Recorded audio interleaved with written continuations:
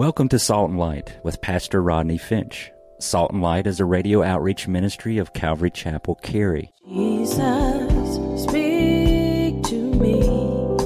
Open your word and reveal your heart to me. Salt and Light is a series of verse-by-verse studies through the Bible, focusing on its practical application to our everyday lives. Salt and Light is recorded live at Calvary Chapel, Cary in Apex, North Carolina. Stay tuned. At the end of the program, we will give you information on how to contact us, so be sure to have a pen and paper ready. Today, Pastor Rodney will be teaching from the book of Judges, chapters 19 through 21. So grab your Bibles and follow along. Now with today's teaching, here's Pastor Rodney. Judges chapter 19, chapter 20, and chapter 21. Got a pen? These chapters dramatically depict the darkness and the depravity of Israel at this time. I'm going to tell you something. These chapters are unbelievable.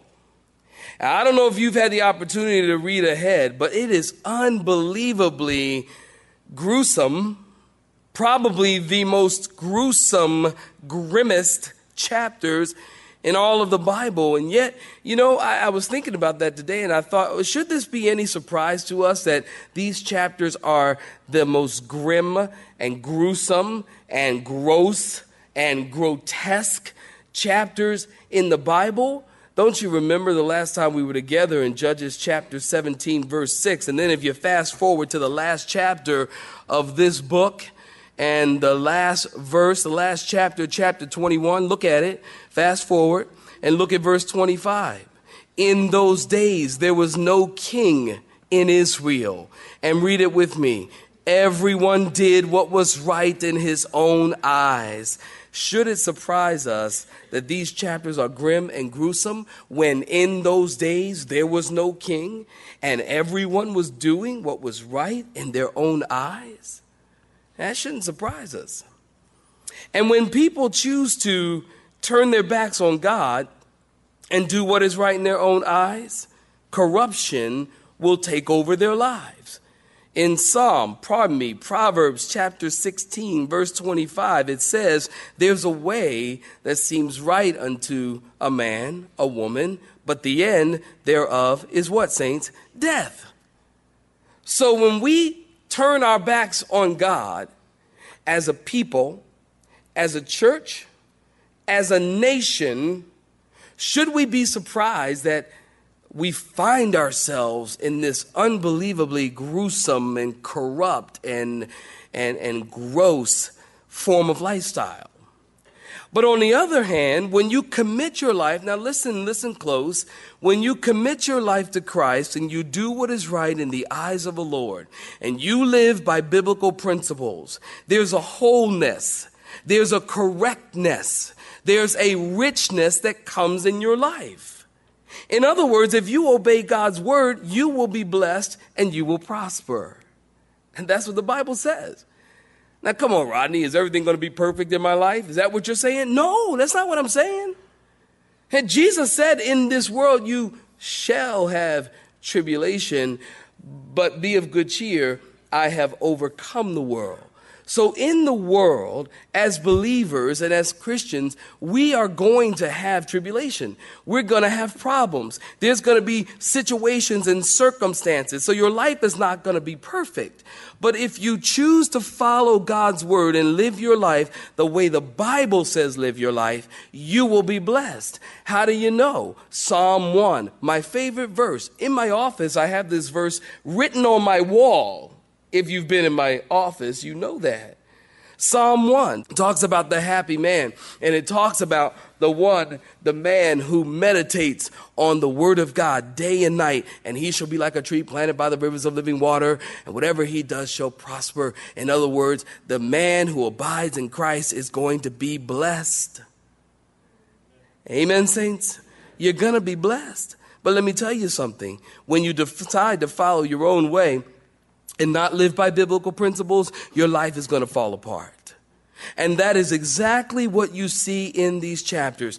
People who have rejected God and refused to allow the King of Kings and the Lord of Lords to reign over their hearts and their lives. Their lives fall apart. Nations fall apart. Whole tribes of people fall apart.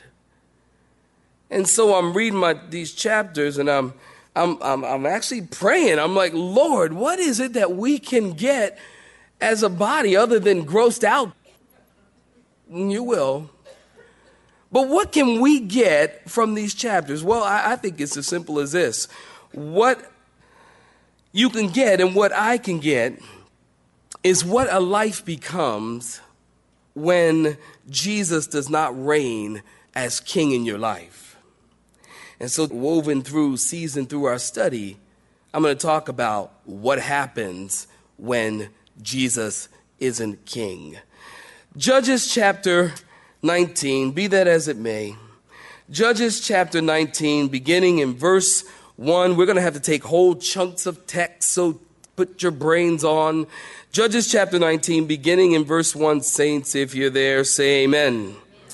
And it came to pass in those days, when there was no king in Israel, that there was a certain Levite staying in the remote mountains of Ephraim. He took for himself a concubine from Bethlehem in Judah. But his concubine played the prostitute, the harlot, against him, and went away from him to her father's house at Bethlehem in Judah, and was there for 4 whole months. Then her husband, in verse 3, arose, the Levite, and went after her to speak kindly to her and to bring her back, having his servant and a couple of donkeys with him. And so she brought him into her father's house. And when the father of the young woman saw him, he was glad to meet him. Now his father-in-law, in verse 4, the young woman's father, detained him, and he stayed with him 3 days. So they ate and they drank, and literally that means they got drunk. And they lodged there. And then it came to pass on the 4th day that they arose early in the morning, and he stood to depart. But the young woman's father said, or his father-in-law said to his son-in-law, "Oh, refresh your heart with a morsel of bread. Afterward, go your way." And so they sat down, the two of them start drinking again. And then the young woman's father said to the man, "Please be content to stay all night, and let your heart be merry." And when the man stood to depart, his father-in-law urged him, so he lodged there again. Here we are, day 4. Then he arose early in the morning on the 5th day to depart. But the young woman's father said, "Please refresh your heart." So they delayed until afternoon, and both of them ate. And when the man stood to depart, he and his concubine and his servant, his father-in-law, the young woman's father, said to him, "Look, the day is now dawning toward evening. Please spend the night. See, the day is coming to an end. Lodge here, that your heart may be merry. Tomorrow go your way early, so that you may get home." However, in verse 10, the man was not willing to spend that night, so he arose and he departed. Stop right there. Give me your attention. A Levite. You know what a Levite is. This is a guy who is from the tribe of Levi. He was to be devoted and dedicated to the service of the Lord in the temple of the Lord. So this is a minister. This is a reverend. And so this minister, this Levite, he took a concubine. Now, a concubine is a woman or a wife without, or mistress without all the privileges of a wife. Now, many men in the Bible have taken concubines. We won't take time to point that out to you, but there are many, many men in the Bible that have taken concubines. Just because something was done in the Bible does not mean it was right. Say amen. Otherwise, we see folks committing suicide, and we can just say, "Oh, well, we all should go commit suicide." Well, hello? No. And just because godly men, great men, took concubines does not mean it was right. As a matter of fact, it was very wrong. As a matter of fact, taking a concubine was never ordained or approved by God. It was not God's divine design. You see, God's divine design was that a man should leave his father and mother, cleave unto his wife, and the two shall be made one flesh, and what God has joined together, let no man put asunder. So it was God's design that one man and one woman, and that they're to be committed to each other and leave and cleave to each other. And so this Levite, he took a concubine and he thought it was fine. Point number one, when Jesus isn't king, your marriage suffers. What do you mean, Rodney? Well, did you notice after 4 months of marriage, the concubine left her husband and she moved back home? And the father is probably thinking like any other father, you know, my daughter, she might be a wild child, a little bit on the wild side, but you know, she is my daughter, and I want her to stay with her husband. I want her to stay with the Levite. And so dad, the father-in-law, seeks to help the situation by causing the Levite to stay in the home, hopefully maybe to bring them back together. Seems right. I mean, any parent would want to help their children when there is a problem in the marriage. And so the Levite comes to get his wife. The father was glad to see him. And notice the father detained him for 3 days, and the Levite tried to leave. The 4th day, the Levite tried to leave, and the father said, no, stay, eat, refresh yourself. The 5th day at evening, the Levite said, I've got to get out of here. I got to go. So what we have here now is a daughter who has gone home and gotten the in-laws involved in her marriage. Okay, we got to talk about it. This is a mistake. You know, I found this shocking. I didn't know this until today. The third leading cause of divorce in marriage, number 1, money. Number 2, sex. And number 3, you guessed it, in-laws. Did you know that? I didn't know that. Now, as a pastor, I've been involved with situations where there's a problem in the marriage. And little Susie, you know, she had no problem with a little husband. Little Susie go home and tell mom. And, you know, mom says, you know, she says, Mom, I can't believe how he's treating me. And you know how moms are. I mean, you're a mom, you know. Mom, I can't believe how he's treating me. No, girl, how's he treating you? Oh, no, he didn't. Oh, you know what? You just stay home. As a matter of fact, the room is just like you left it before you left home. We never even changed room. Now, that's a mistake. Now, listen. When your kids leave home, do something different with the room. I'm trying to get a home gym. And as I told you, as a gift from me to my children, for any occasion, I give luggage. Because I want them to move, because I want a home gym. I mean, I'm tired of going to the gym, and I just want to go upstairs and go to do my workout, my cardio at the gym in my house. So when my kids leave, I'm immediately going to change the room because I don't want you to come back. You come back and say, Dad, I ain't got nowhere to live. Well, you can't live upstairs because I got my weight set. You ain't got to go, but you got to get out of here. I don't know what you want me to tell you. You got to go. And I can't believe it, Mom. I can't believe what he did. Mom says, honey, you don't have to put up with that. Just stay here. Listen here, parents, can I give you some advice? If you have children who are married, stay out of their marriage. Say amen, even if you don't like what I just said.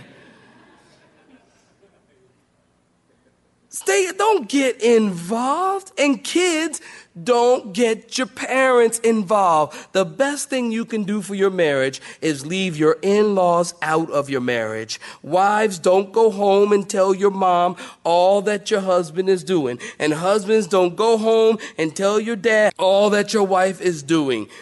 Try to work it out on your own. And stay home. Don't go, and parents, help them. You know, when they come to your house and they say, well, he did this and he did that and I can't believe it. And boy, you know, he keeps leaving the toilet seat up and I can't, and I have to sit on cold porcelain and I'm just tired of it. I haven't had all this mental abuse.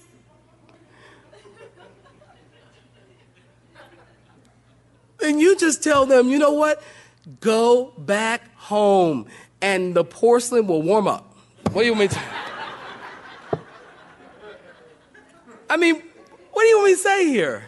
You got to send them home. Parents, when they come, send them back. Because when it's all said and done, now here's how it works. And listen close. I'm trying to help you tonight. I'm just trying to help you. When it's all said and done, you will have, your daughter will have forgiven him. Your son will have forgiven her. They will be kissing and carrying on. And you'll be sitting there, and you know what? Sometimes you become the problem. And before you know it, they unite against you. Before you know it, you're the problem. So they've forgiven each other. They have moved on. And then what happens is your mom and your dad, they don't ever forget what you did to my baby. Oh, you did that to they never forget. It's the truth. I mean, 10 years from now, they could be loving each other, loving Jesus on the mission field. And the mom is like, yeah, I can't stand him. 10 years ago, he did that to my little girl. See, parents don't forget. That's why you can't get your in-laws involved, because then it just gets messy. Then it just gets to be a real problem. Moms and dads, they just don't forget things. And so you shouldn't get them involved. Listen, you will never regret, now listen, you will never regret what you do not tell your in-laws. Say amen, y'all. And you will certainly regret what you tell your in-laws. Definitely. That's the way it works. Keep your in-laws out, and in-laws stay out. Rodney, you're talking about secrecy? No, I'm not talking about secrecy. I'm talking about submission. Remember, the two shall become one. I'm talking about submission, not secrecy. Submission, not to each other. Although that's important, I'm ultimately talking about submission to the Lord. He's the one that said two shall become one flesh. He's the one that said leave and cleave. And part of the problem is we don't leave and we don't cleave. And sometimes we leave and then we don't cleave. And sometimes we cleave and we don't leave. Get the tape. But it's true. I mean, we don't, we don't cleave. It's almost like, we get married and then you call mom every single day. Mom, this happened. Mom, that happened. Dad, this happened. Listen, leave and cleave. I thank God today, and I can honestly say this in all truth, that I have a wife who has never, ever involved my mom, and my mom has never got involved in our marriage. And we've been married now almost 22 years. And Gertrude, believe it or not, has never been involved in our marriage. And if you tell her I said that, you are going to be in trouble. As a matter of fact, I got to tell you something. I said something about my mom last week from the pulpit. Wednesday night, okay? I called her on Thursday morning. I generally call her on Thursday morning. Just, hey, Mom, how you doing? I have to wake her up and stuff, Hey, Mom, how you doing? And she said, oh, you were talking about me last night at church, huh? How do you know that? That was like 9 hours ago. I mean, how do you know that already? She said, oh, I have my sources, and let me tell you something. I'm your mother. You not mine. I'm like, oh, yes, ma'am. Yes, ma'am. Okay, Mom, call you later. Bye. Oh, Mom, we're breaking up. Mom, we're breaking up.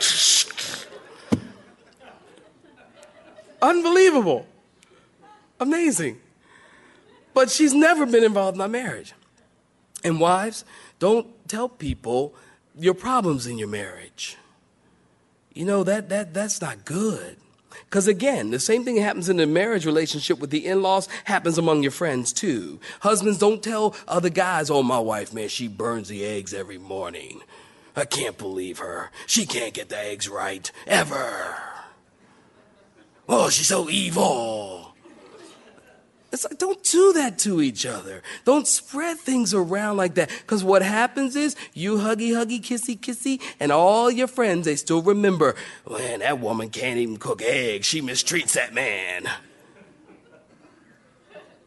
You see? Don't do that to each other. If there's problems in the marriage, what I'm trying to say is allow Jesus to be the king over your marriage. If you have problems in your marriage, then don't call your girlfriend. Don't call your mom. Why not call on Jesus? Give it a shot. And tell the Lord. And you know what happens? God starts working on your heart. Oh, that's kind of not what I want to hear, Rodney. Yeah, but that's true.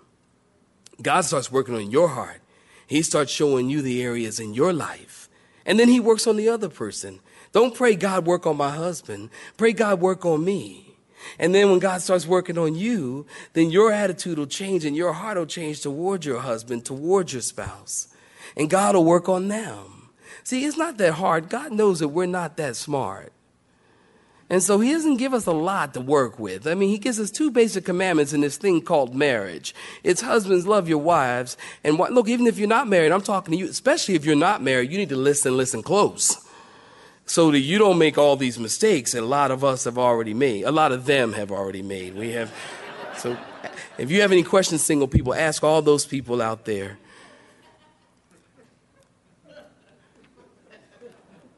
But God gives us like 2 commandments. I mean, think about it. It's just 2. Husbands, love your wives as Christ loved the church, sacrificially. And then wives, submit to your husbands. That's it. 2. Because God knows we're thick. We don't get it. So we can only handle 2 things. Husbands, love your wife. Wife, submit to your husband.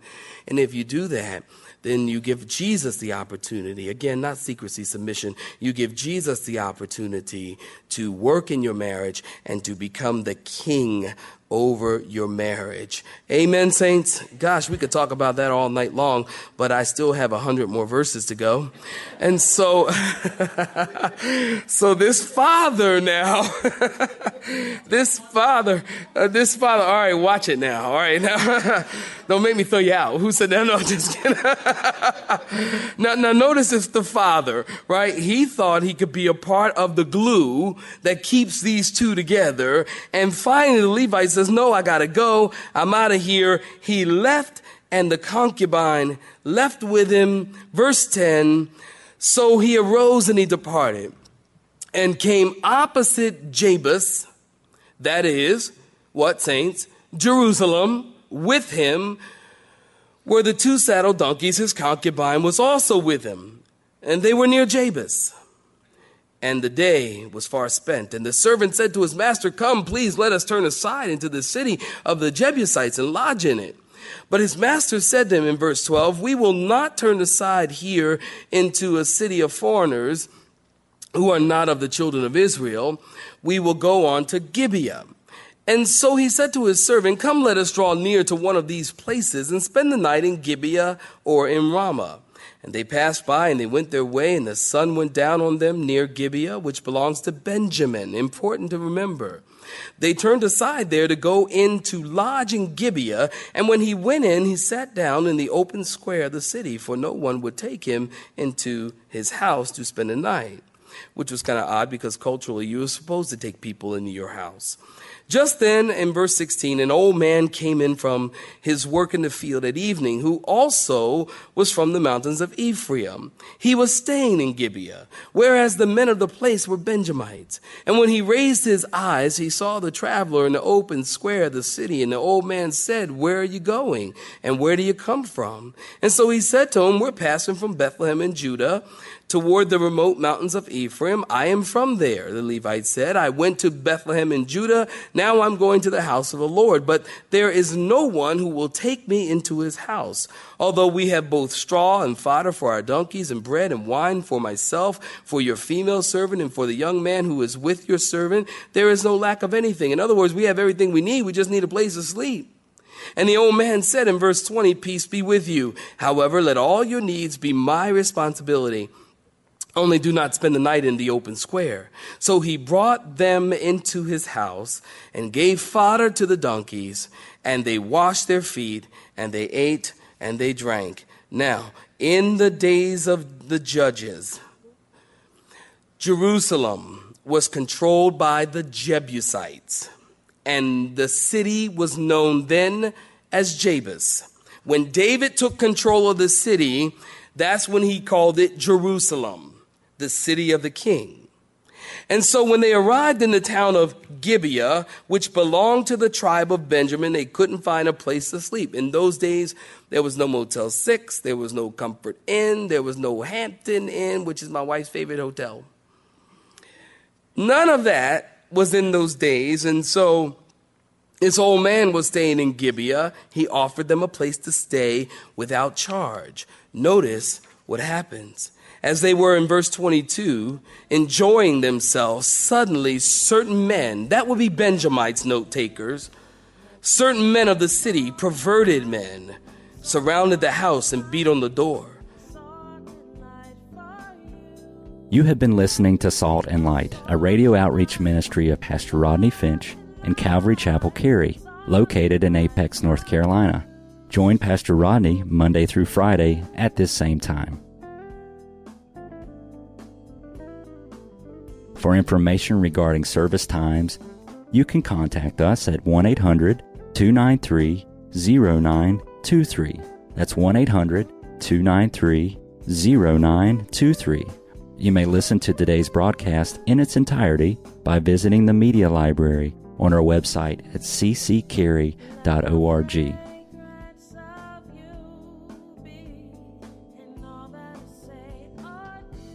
We would like to thank you for tuning in to Salt and Light and pray that you have been blessed. Until next time, may you be salt and light.